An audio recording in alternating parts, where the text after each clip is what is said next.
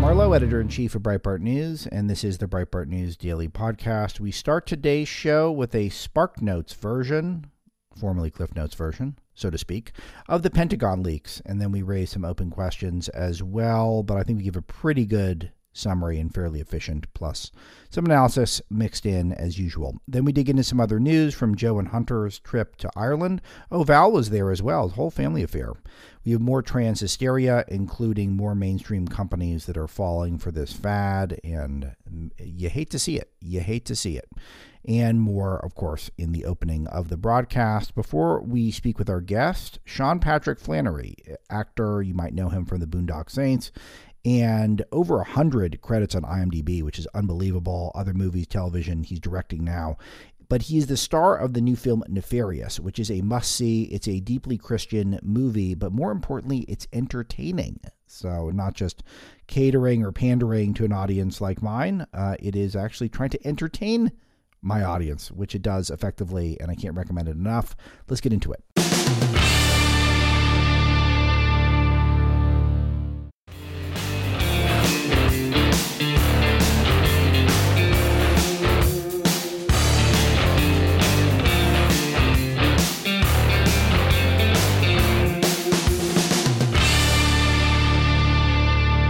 So we'll start with the biggest item, which is these Pentagon leaks that have come out, and we have identified the individual who is responsible, allegedly, and this has come out, I would say, in the last,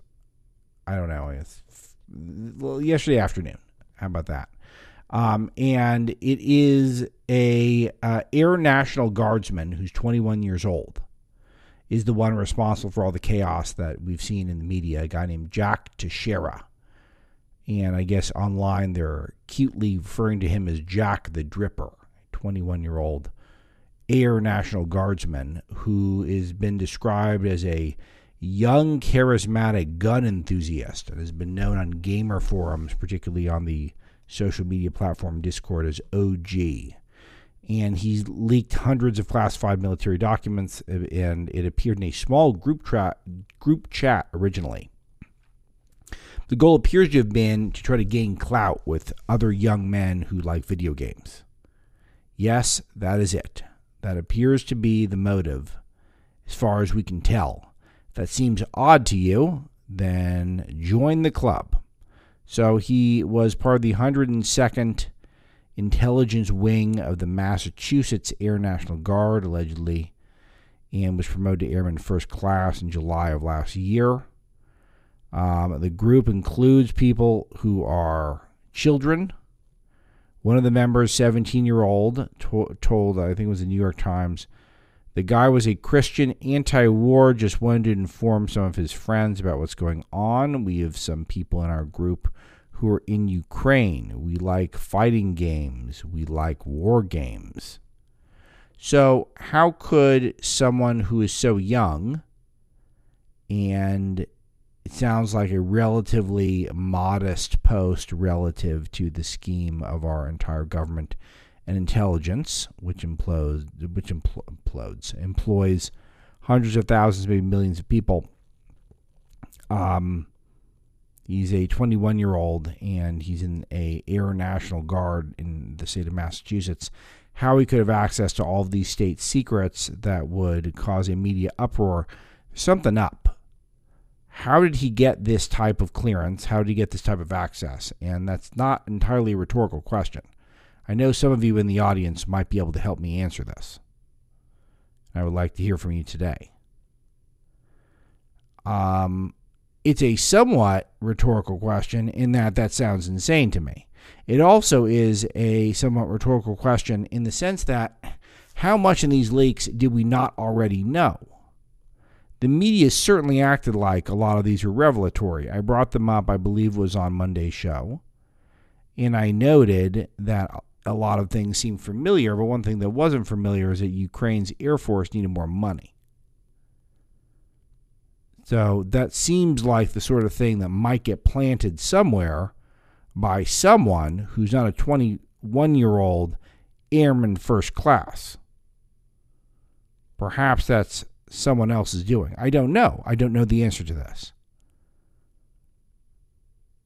At least 5 foreign governments, by the way, Ukraine, Russia, Egypt, the UK, and South Korea, all denied that the leaks were authentic, or at least some of the information in the documents themselves were legit. It's very clear they were doctored. China had announced they were happy about it. Here's an interesting tidbit. After a brief spat with another person on the server about Minecraft maps and the war in Ukraine, one of the Discord users replied, "Here, have some leaked documents," attaching 10 documents about Ukraine, some of which bore the top secret markings. This is according to Arik Toller, an analyst at the investigative research group Bellingcat, which he told The Guardian, a UK publication. Minecraft's popular online video game, if you guys are unaware of this. And those documents appear to have been shared way back in March. Retired Lieutenant General Mark Hertling told CNN, a left-wing outlet, "I haven't seen anything in the documents I've seen that would cause me as a commander to change my plans." Interesting. Really? It's a massive leak, but ultimately I guess it amounts to a hill of beans, according to at least one general or lieutenant general. I wasn't even aware they were lieutenant generals. I guess that shows my ignorance in certain things that CNN was able to unearth. Frances Martel, our world editor of Breitbart, has some useful information here. Let me read from some of her reporting on this. The information involving third-party countries, if true, appears to be far more damaging, as it calls into question America's relationship with friendly countries. One document claimed, for example, that U.S. intelligence had reason to believe the Egyptian president, Abdel Fattah al-Sisi, who maintained poor relations with former President Barack Obama but had warmed up to the United States under Donald Trump, had greenlit the manufacturing of 40,000 rockets for Russia to use in Ukraine. Egypt has denied this allegation. Another alleged leak claimed that Serbia, one of Russia's closest allies, had agreed to arm Ukraine. Interesting. A third bit of alleged intelligence claimed the Biden administration was concerned that newly inaugurated Brazilian President Lula da Silva, who had personally insulted Ukraine's President Vladimir Zelensky while campaigning last year, would aid Putin. So much Ukraine stuff. Really, really interesting. I'm shocked by this. It seems like things might be coming together. Now, I don't want to go down a conspiracy route, but there's something here a little bit off. There's something here that feels like it might be connected to Ukraine in America's desire to focus almost exclusively on the Ukraine-Russia war. I don't know.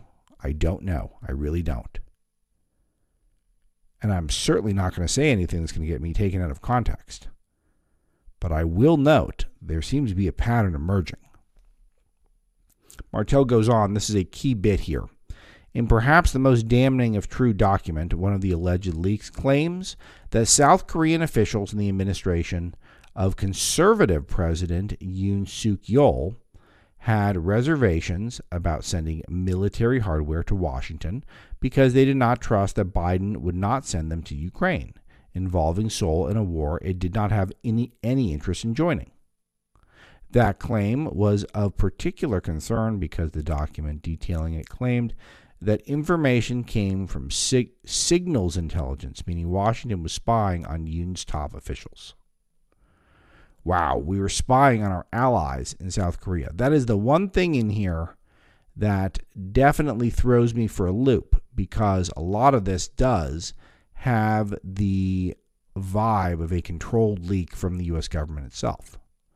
But why would we leak that we're spying on our own allies in South Korea?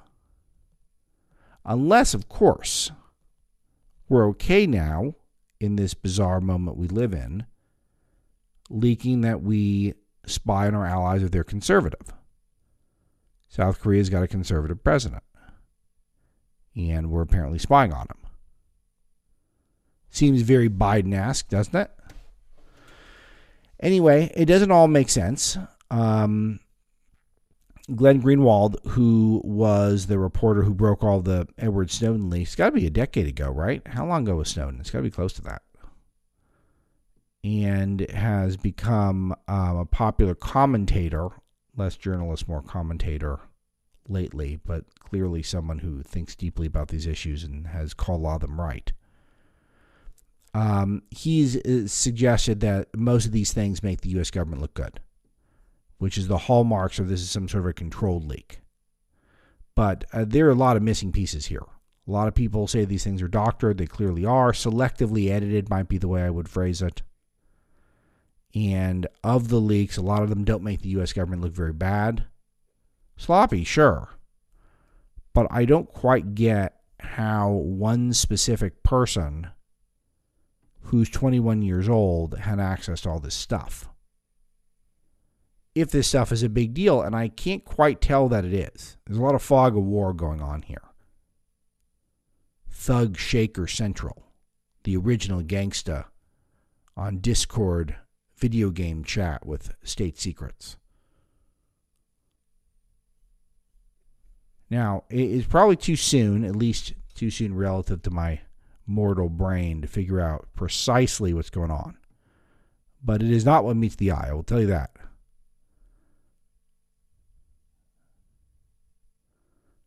So, we'll try to figure out what's going on. We will try to figure out at Breitbart News. I'll ask Frances a lot more when she joins us, at a minimum on the live show today. And if you have anything to add, I'm all ears. China is dunking on us, though, which helps the people. If this is a controlled leak, if this is the sort of thing the U.S. government wanted out there, either to control narrative, to send certain signals to Ukraine, Russia, etc., reassure people we really got Ukraine's back, which we do. Love Ukraine. Best border in the world, Ukraine-Russia. But China is dunking on us. They had a headline in their state media, Global Times. Pentagon file leak exacerbates lack of mutual trust between U.S. and allies, a heavy blow to U.S. hegemony. That's what they write in the Global Times, by the way. It's commonplace. So, China claimed these leaks show the U.S. is the biggest global cyber thief. Not entirely sure their logic on that, but John Hayward's written up for us at Breitbart News. Vladimir Zelensky, the godlike ruler of Ukraine, who we've all anointed world's most special man, has announced that he needs $14 billion more. So he needs that for whatever he needs, and he's asked global finance leaders to reallocate any money that might be heading towards Russia and send it to him, particularly the IMF, the International Monetary Fund. I'm sure they're trying to see what they can do, because there is no limit to the amount of money Ukraine should get, because that is the border that matters most. We all know this. It should be obvious to all of you that the border on planet Earth that counts the most is Ukraine and Russia. And if you disagree, then you do not fit into polite society. We did learn that the U.S. has special forces, special operations forces in Ukraine, which have mission-critical functions. This is another one that stumps me a bit, because it shows we ground troops in Ukraine, which should shock no one, and that we're being clandestine about it. We're not being open about it, which should shock no one. However, it's highly aggressive towards Russia, a nuclear power, a power that I think has more nukes than we have. And, you know, I got a lot of family who live in major cities. I might be out of the direct blast radius, personally. But I'm not entirely off the grid, not even close. So I would prefer if our major cities don't get nuked. at least on a personal level. That's a semi-joke for those of you in the Soros-funded freak realm of our economy. I don't want us to get nuked at all. But I'm wondering if this is a provocation that could bring us closer to that. To be honest with you, I think it's pretty clear it's not, which is interesting. Because for whatever reason, the U.S. is confident enough in its position that Russia is not going to drop nukes. Part of it's probably the China connection. I don't think China wants America nuked. Despite the fact that China and the U.S. are adversaries, I'm pretty certain that China views the U.S. as necessary because as we grow, China feels like they're going to absorb us at some point. So they're probably pretty happy with us as we are. Getting increasingly year by year more subservient to China, more becoming a tributary state of China, and then one day they'll just take us over. And I think that's their plan. I think China would like to avoid the U.S. getting decimated by Russian nuclear bombs. And so long as that's the case, then Russia is going to be without any allies, any major allies, if it comes to nuking America. So they're just going to have to wear this one. So we've got a few special forces on the ground. I don't know how many, but there is a logic to it. But still, a lot more unanswered questions here than answered ones. We will try to compile those for you at Breitbart.com in the next day or two. I've tasked my team with that. And any of you who care to weigh in, we'll take your calls in a little bit on this topic.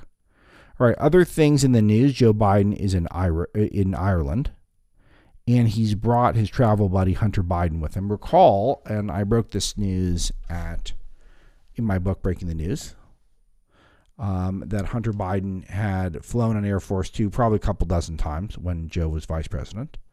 This is something Joe Biden has become somewhat famous for, not really because the press doesn't care about these things, because they don't care about corruption when it comes to the Bidens, as you all know. But Joe Biden likes to, who's never had a lot of money. He's always been relatively poor compared to establishment Washington. He made a lot of money between the vice presidency and the presidency in various things, but still overall, relative to some of the massive, 9-10-figure net worths that a lot of politicians are able to accumulate over the years, Biden never had that. So one trick he got in the habit of doing years ago, and it continues, he tends to bring family on trips where he has access to a lot of planes, airfare, etc. So when he can put it all on the government tab, he does it. He's done this since he was a senator, which he got elected to the Senate for the first time in the 70s. So it's been a long time. He's been doing this, 50 years to be precise. So this time brought Hunter with him, brought Hunter to Ireland. I won't belabor this point too much, but Joe Biden is maybe a quarter Irish. I think that's about right. But he acts like he's Irish culturally, and he's over there, and I don't know what he's supposed to accomplish other than that he likes being in Ireland, and he wants the government to support him, and he feels like he'll get a relatively warm reception, which overall he kind of did, at least warm enough that the media was able to portray it that way. And he brings family members, as he always does, and this time he brought Hunter, who was smiling, having a great time. And Hunter, who, as troubled as he is, seems to be incredibly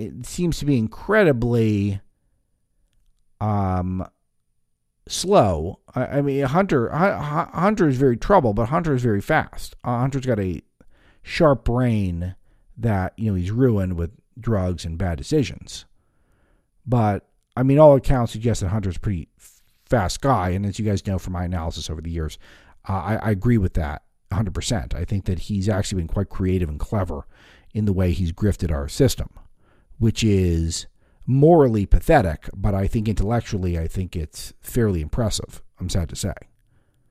So he brings Hunter. So Hunter's like the star of the trip. Hunter's bailing Joe out. Joe talked to a bunch of children, and it doesn't make for great radio, so I won't go through it.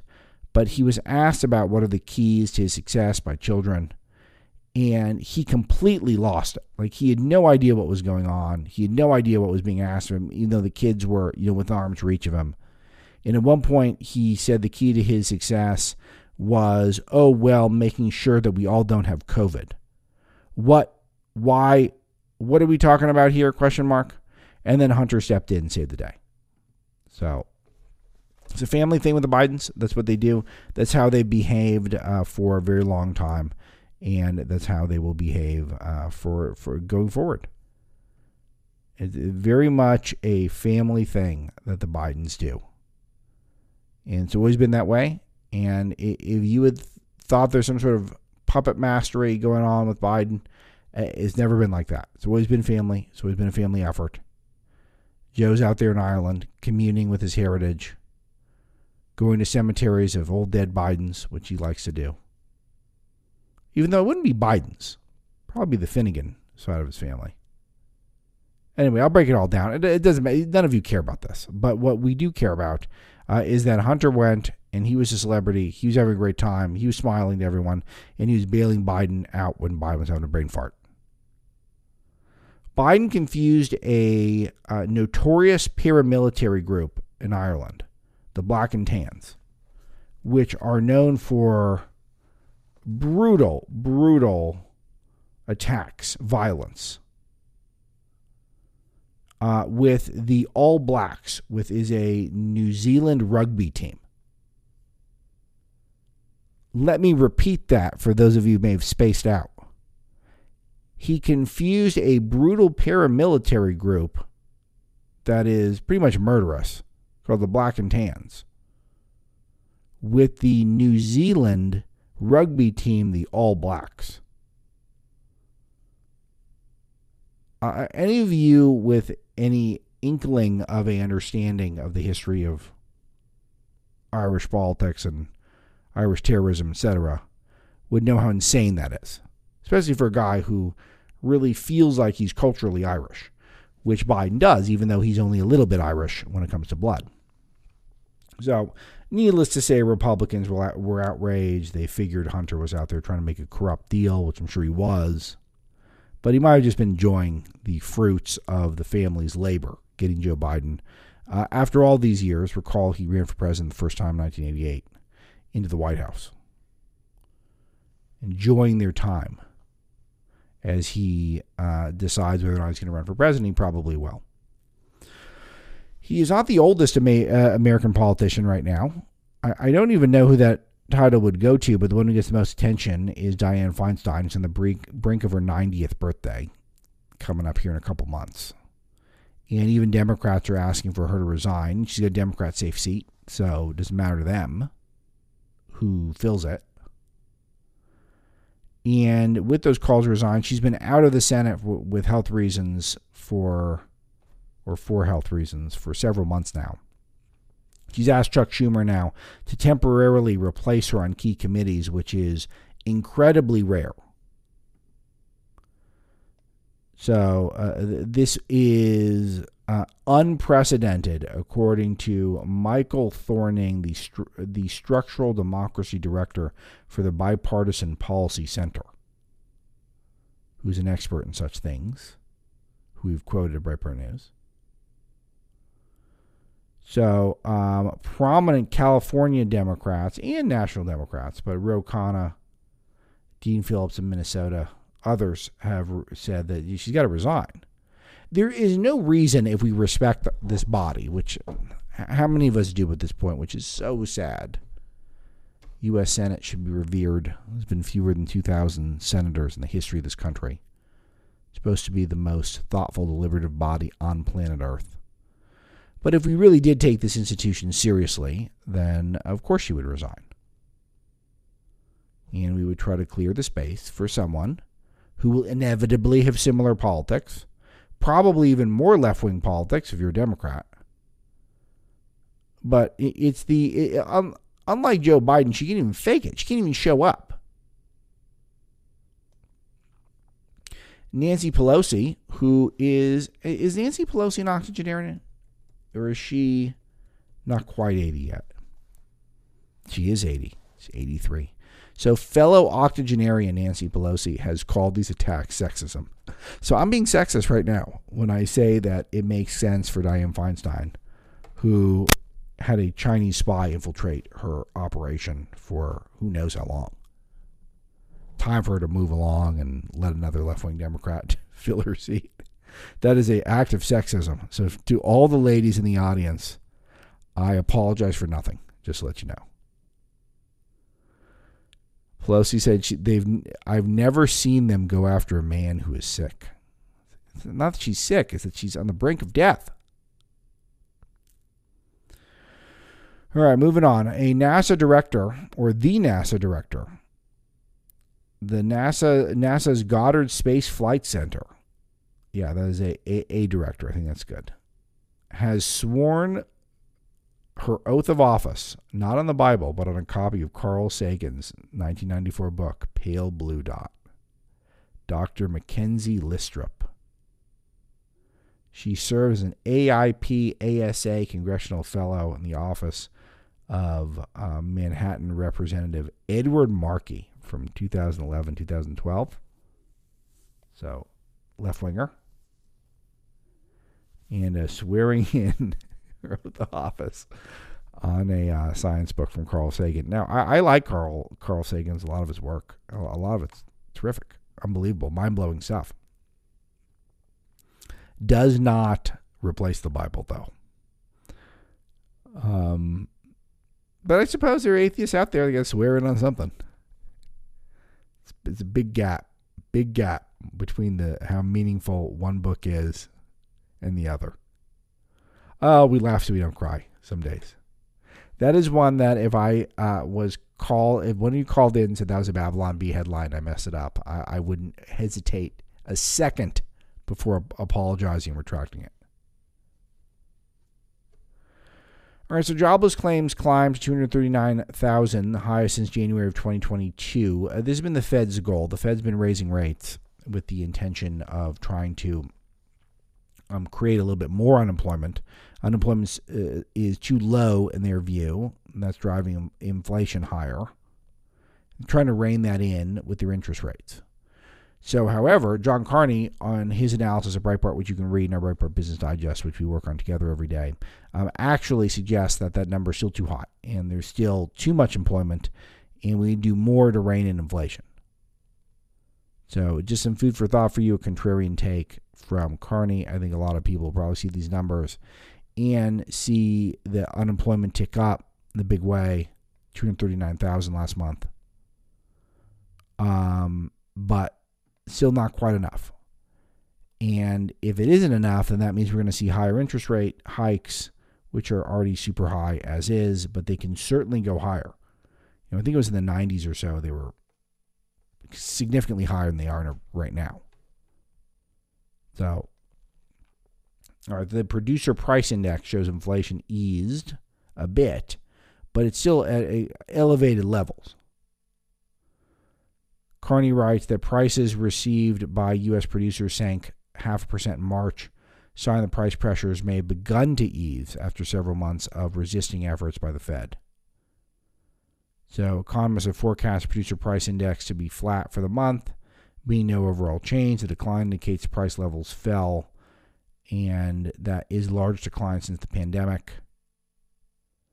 So it seems like we're starting to see some of the Fed's hikes, which have been going on for a long time, almost a year, take hold. More details every day, Breitbart Business Digest. You can't miss it. It's really some of the best content we produce at Breitbart. And we have Carney on the show once or twice a week, maybe, but you can't get it all. All right, other stuff that's out there. In a woke update here, the lot of controversy with Dylan Mulvaney, who is a man who impersonates a small female child, who is now racking up endorsement deals like he's James Harden. Anheuser-Busch, Bud Light, which we now know that the person in charge of marketing for Bud Light is a woke millennial woman who doesn't want the brand to be as fratty as it is. I was thinking about this. To suggest that Bud Light is too fratty, like fraternities, I understand the point in a vacuum, but if you really break it down, if you really think about it, this is Bud Light saying Anheuser-Busch, AB InBev, a huge international conglomerate, that they don't like their clientele. They don't like you if you're drinking this product. And we have one reporter, Breitbart, who's well known to you guys, who is a 100% Bud Light only consumer. It's one of these things that some people do. They just latch on to one specific beverage. I'm in a different phase of my life. I'm in the variety phase of my life. If I'm having an adult beverage, I'm rarely having two in a row with the same thing. But there are certain people who just latch on to one thing, and that's their thing. And it's a lot of people they're just Bud Light people through and through. Well, Bud Light is telling you, Anheuser-Busch is telling you that they don't like you very much. They like different people. They want people who are men who impersonate small girls to be their clientele. They don't want you to be their clientele. Nike's done the same thing. Nike has had Dylan Mulvaney, a man, model sports bras for them. So people and it is unbelievably bizarre. It is almost upsetting because of the ridiculousness of this. I mentioned on Monday's show, I talked quite a bit about this, and this will come up a lot. I'm not convinced at all that we on the right are winning this battle, that we are on the right are winning the culture wars and the trans stuff. It just feels like we're fooling ourselves. We talk about go woke, go broke, and I'm convinced more and more, if you look at the stocks, it's marginal difference. Conservatives are going crazy because Anheuser-Busch InBev's stock is down since the Dylan Mulvaney ad. But it's not down this month. It's still up this month. So hold your horses. And we report on this at Breitbart because, we don't want to deprive you of this stuff. But if you look over the last month, the stock is up from $60 to $64. Now, when the Dylan Mulvaney ad came out, the stock was at $66. So, what are we talking about here? We're fooling ourselves. The ESG system that we have entered into says that this stuff is helpful to businesses. So anyway, a lot of individuals that were burning their Nike bras on TikTok, which is a social media platform frequented mostly by Gen Z, which is interesting, shows there's some hope out there. In the meantime, Dylan Mulvaney, a man, has honored his 365th day of girlhood. You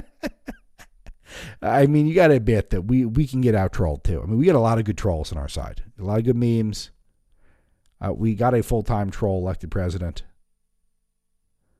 Donald Trump, and I don't say that insultingly at all.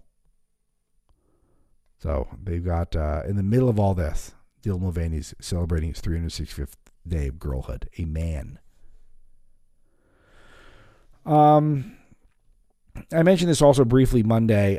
It's worth mentioning again that Jack Daniels is the latest brand that is not happy with their clients, normal American men for the most part. This is a sad one, and I am a occasional consumer of adult beverages, as are many of you. And the company Brown-Forman, which owns Jack Daniels, has been, I would say, maybe the most conservative to this point. There's some pretty good companies in this area of consumerism when it comes to both product quality and resistance to wokeness. And Brown-Forman has been at the very top. They make a lot of amazing products. Jack Daniels, Old Number 7's okay. But it's which is what they sell most of their products. But their high-end stuff is just unbelievable, mind-blowingly good. And they've somehow resisted all of the woke BS. They've also got other brands, Old Forester, Woodford Reserve, other stuff like that, which is has some good products as well. But a lot of people don't know this about Jack Daniels. Their high-end stuff is just ridiculously good and fairly easy to find relative to some of their competitors. And now they're doing this thing where they are doing a RuPaul drag race. Drag Queen Summer Camp. Almost seems like a joke.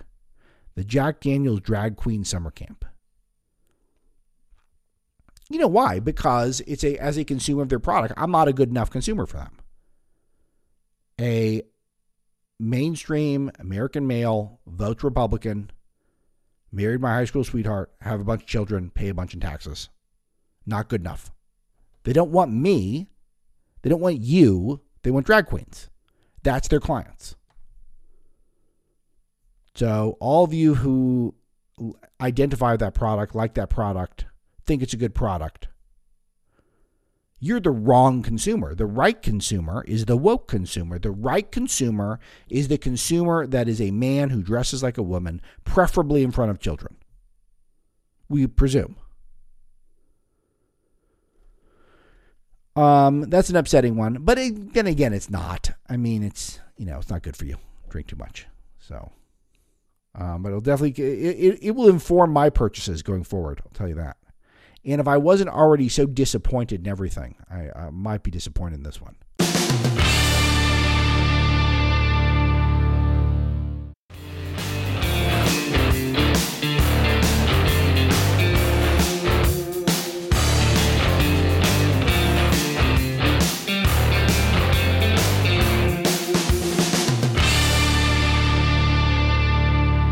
Nefarious is the new movie. It is out now, today, as we are recording this. Patrick Flanery is the star, and it's just a super juicy role for an actor. I didn't act much as a kid, but I was very much peripherally involved in that world, and this is the type of role actors just eat up. Patrick Flanery gets it, and he does a great job in it. The movie is out nationwide today, so you can check it out. Let's hear from the star of the film, Nefarious, right now. Sean, it is great to have you on the show. I've appreciated your work for a long time. I was just looking at your IMDb. You've over 100 credits. Unbelievable. I think a lot of people probably know you from the Boondock Saints from late 90s, and you've just worked consistently. Just unbelievable.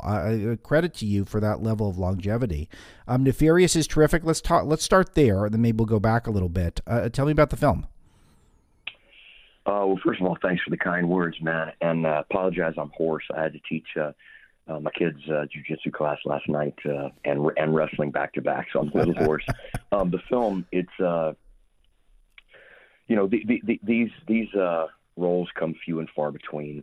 I worked with a couple of gentlemen, Chuck and Carrie, back in 2004 on a project, and at the culmination of that film, I told them, man, guys, I would do a Fruit Loops commercial with y'all, and I meant it. They're two of the most talented cats I've ever worked with. And a year and a half ago, they called me and they said, hey, we got a Fruit Loops commercial. And I said, let's go make it. And they said, well, let me send you the script first. Let me know what you think. And they sent me Nefarious. And it is one of the most surgically crafted characters I've ever read. Normally roles like that go to the A-list celebrities out there, and they happened to call me, and it was a real gift to land in my lap. To be a part of a film like that is nothing short of amazing. You roles like that are why you drive out to L.A. to try and pursue a career in acting in hopes that one day you'll get a role like that. So it was a great opportunity for me. It is. I come from a theater family, and it does kind of come off as a pretty much a perfect role for an actor. You get to do so many different things, and it almost is the movie's almost like a play. It is, a lot of it is about two characters. You play a man condemned to die who may or may not be possessed. I'll leave that to the audience to figure that out. And a attorney, a guy named Jordan Belfi, plays that, who a lot of people would recognize from Entourage, other stuff like that. So he's been a lot of stuff, Hollywood chops as well. And he's questioning you about whether or not you should face the electric chair. And you get to do all sorts of different nuances as an actor that you must have never had a role like this. I can't imagine. I mean, these things just really come up. Yeah, I said the same thing about a film I got to do way back in 1995 called Powder. And sure, I thought that was one of those roles that, you hope to get in one career. And now, oddly enough, I got a second opportunity. But yes, the way that it's written when a script is written that well, the preparation is limited to whatever's between fade in and fade out. I mean, that whole script was an instruction manual on exactly how to create that character. It was, I think they're two of the best writers in the entire Hollywood industry. So let's talk about the preparation for a role like this. How do you get into the mindset of you're playing someone who is not one character? You're really playing two characters. You're playing the possessed man who may or may not be putting on a show for the attorney who's questioning him. The audience can figure that out when they watch the film. And then you're playing a man who's a deeply troubled, perhaps schizophrenic, someone who's clearly committed some sins. You're really playing two roles in one. How do you toggle back and forth? How do you get in the mindset? You can't do, you can't do method acting. You can't walk around as just one individual because you're really playing two roles. I think what you said is pretty accurate. I've never been a method actor. On every film I've ever done, that character dies at wrap and starts at action and leaves at cut. I don't take anything with me. I don't sacrifice any part of my soul. I've never channeled anybody. I mean, I hear all these stories, but I don't even know what they're talking about, to be honest. It doesn't mean that I don't take my craft seriously. I do. Sure, of course. I read the script top to bottom, and the more well-written it is, the more I can wholeheartedly believe it. And when you believe it, your body will react accordingly. But exactly what you said, if you do have to become someone, I don't know how quick you could leave that and become somebody else. But I've never become anybody. I'm Sean Flanery at my core, with my same ideas, thoughts, secrets, dreams, values, ethics, morals, and that never wavers. So in essence, it is a little bit of make-believe. It's acting. So, it's, and maybe that minimizes it. Maybe that makes it sound a little, pedestrian. But I think at its core, that's the only way that I know how to do it. I read the script. I believe in it. I start to make decisions. What would this guy look like? What would he sound like? What's the emotional state that he would go through? And it's just like you do two different movies with two different characters. You just put them back to back. I really only have one way that I know how to do it. And although I've heard the stories of other people, I don't understand it. I don't know if I'm capable of channeling or becoming anybody. But I put my heart into this role, so I hope people believe it.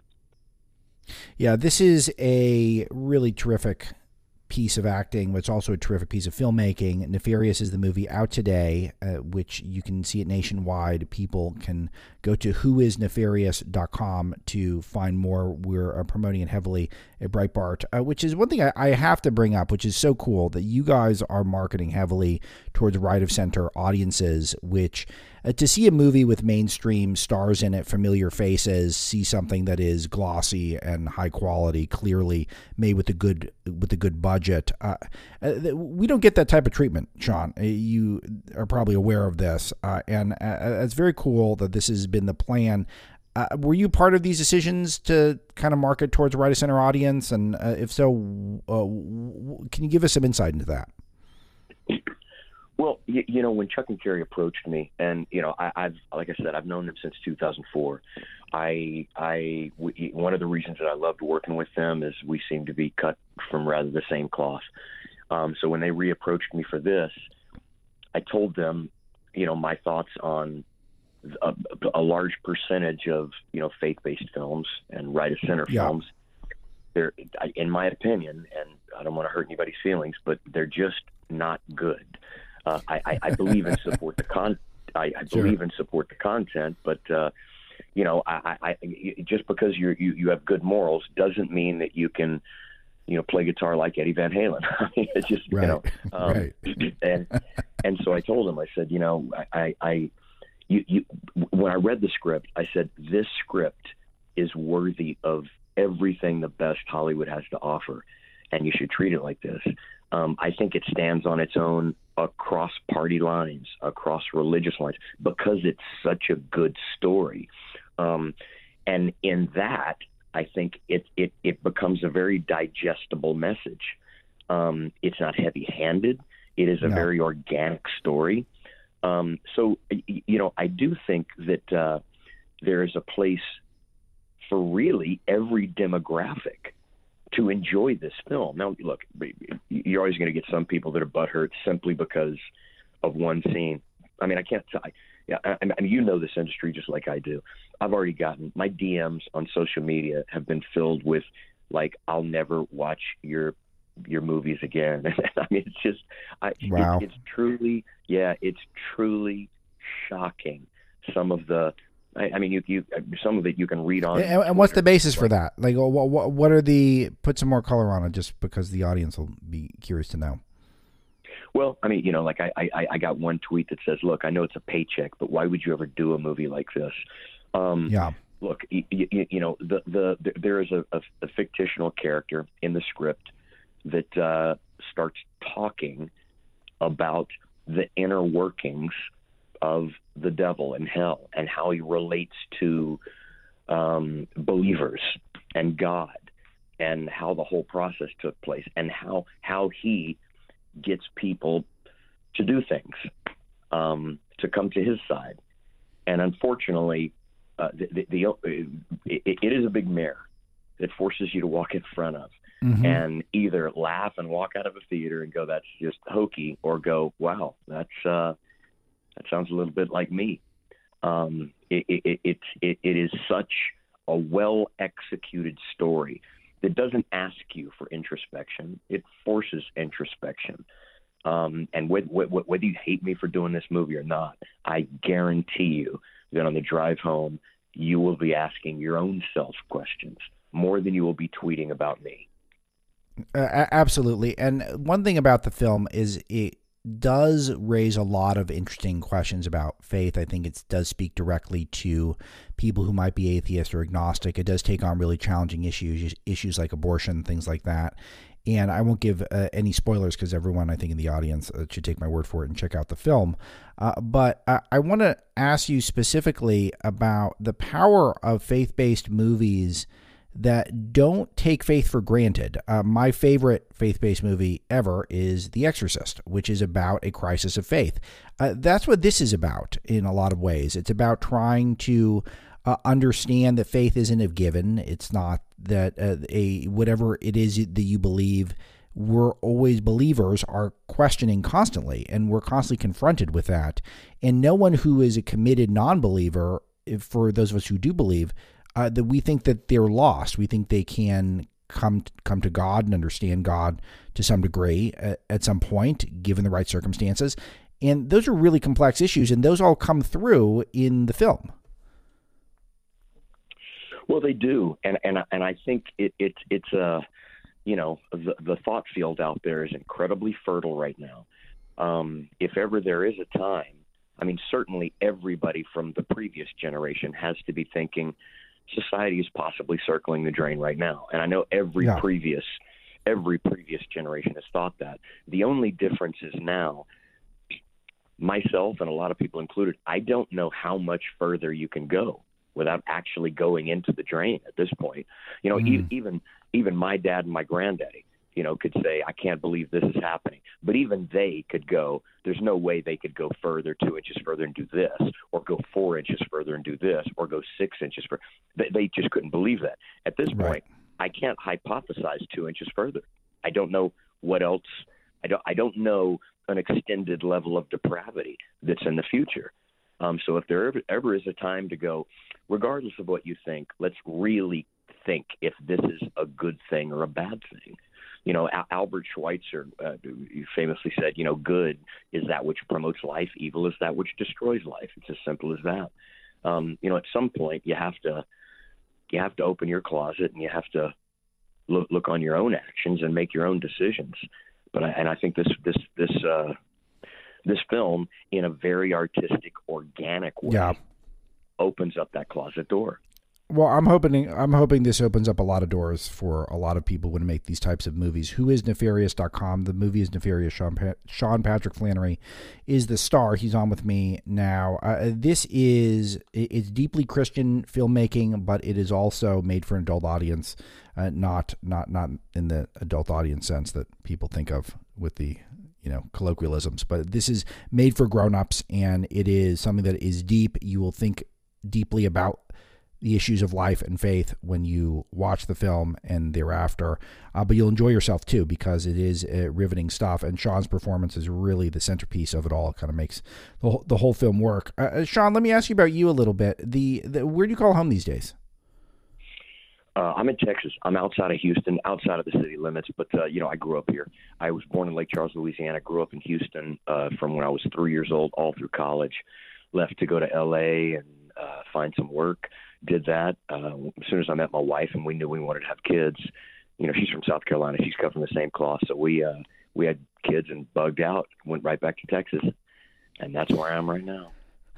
That's what it seems like from your social media presence, is that it's very family oriented. It's not Hollywood oriented, but again, you've maintained a pretty amazing career. I think a lot of people are familiar with your work, and those who aren't, I'm sure, recognize you from certain things. Boondock Saints is kind of a classic, and that I just happened to watch that recently, and it just really holds up. It's just really terrific, and it just must have been amazing. Just steroid shot into your career, and it's just how do you make it work being a guy who's making his living in Hollywood, quote unquote, but you're living in Houston, which is really sort of Breitbart country? Well, it happened. My parents got sick in 2015, so we bought a house. And the way I was raised, my mom, my dad, my mama, my granddaddy were at every sporting event. I didn't just see them on holidays. I saw my mama and granddaddy every day, and I always wanted that for my kids. And my parents getting sick kind of accelerated it. So we bought a house about 50 yards from my dad's, and the family fell in love with it. We were thinking about going back and forth, but we never actually did. We just sold everything, and our only regret is, why didn't we do it sooner? Now, wow. There was a worry. Am I gonna be hurting my career? I have a family to feed.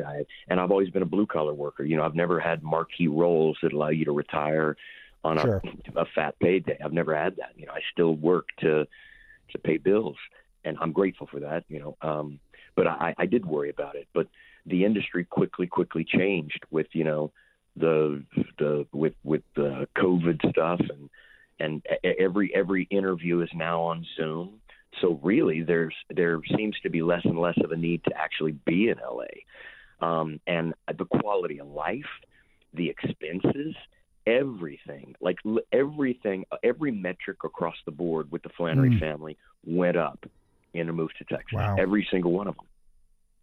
What an endorsement. And for you, have you felt as though clearly there's a family benefit, but have people in the industry, in your industry, have you felt like that there's been a blowback for your moving where you moved, for you being at least not hostile to right of center politics, Christianity, etc.? Do you feel like that's hurt your career? Do you care? I'm very curious about that. Well, look, nobody wants to hurt their career, and I certainly hope that people hire in a meritocratic basis. I certainly know that no longer exists. But I do think I have a place in this industry. I'm confident with my skill set, but absolutely, the way decisions are being made now. And it's funny. I've made movies where I kill 10, 15 people, and nobody has a problem with that. But if I play a role that says, I believe, Jesus is our Lord and Savior, that's an issue. It's so odd when you think about it. I mean, in Boondock Saints, how many people did I shoot in the head? With no, they didn't go through the justice system. It is a crazy time to be alive in this industry. And you know what's funny? I'll tell you about my industry. I've been in the industry for 30 years. I have friends across the board. Sure. I have, and people that I've known for years, I've had people that want me to be the godparent of their child because they've known me for 30 years. And they say to themselves, if anything happens to me, Flanery, that's the dude I want to raise my kids. And yet on social media, they post something like, if you think this, then unfriend me. And I'm thinking to myself, wait a minute, you've known me for 30 years. And you want me to take care of your child should anything happen to you. It's sometimes they look at my kids and they think, wow, you and my wife have done a wonderful job raising your kids. They love the result, but if they saw the recipe, they would tend to hate it just based on the labels alone. But there's only one way that I have that, and a lot of it, unapologetically, is traditional family values. Almost everything in my life good came from a somewhat conservative approach. That's athletics, in a meritocracy, in a sole responsibility, in a you go out and earn it, don't look for a gift, but you go and get it. It's hunt for adversity so I can leap over it, so I build psychological immunity so that in the real world nothing will hurt me if it gets up in front of me. Almost everything has come from somewhat of a conservative, principled approach, and I'm not embarrassed by that. It's the way that I want to raise my kids. But I love a ton of people in Hollywood who would violently disagree with some of the things that they find out that I've done or thought, but they love the Sean, it's really bold of you to live this way. It's bold of you to make a film like this, Nefarious. Whoisnefarious.com. It's really just riveting stuff, and everyone should check it out, and to support people who are making content that I think has this audience in mind specifically. So credit to you, Sean, and I hope you come back soon. But I do got to take a break. I'll be right back.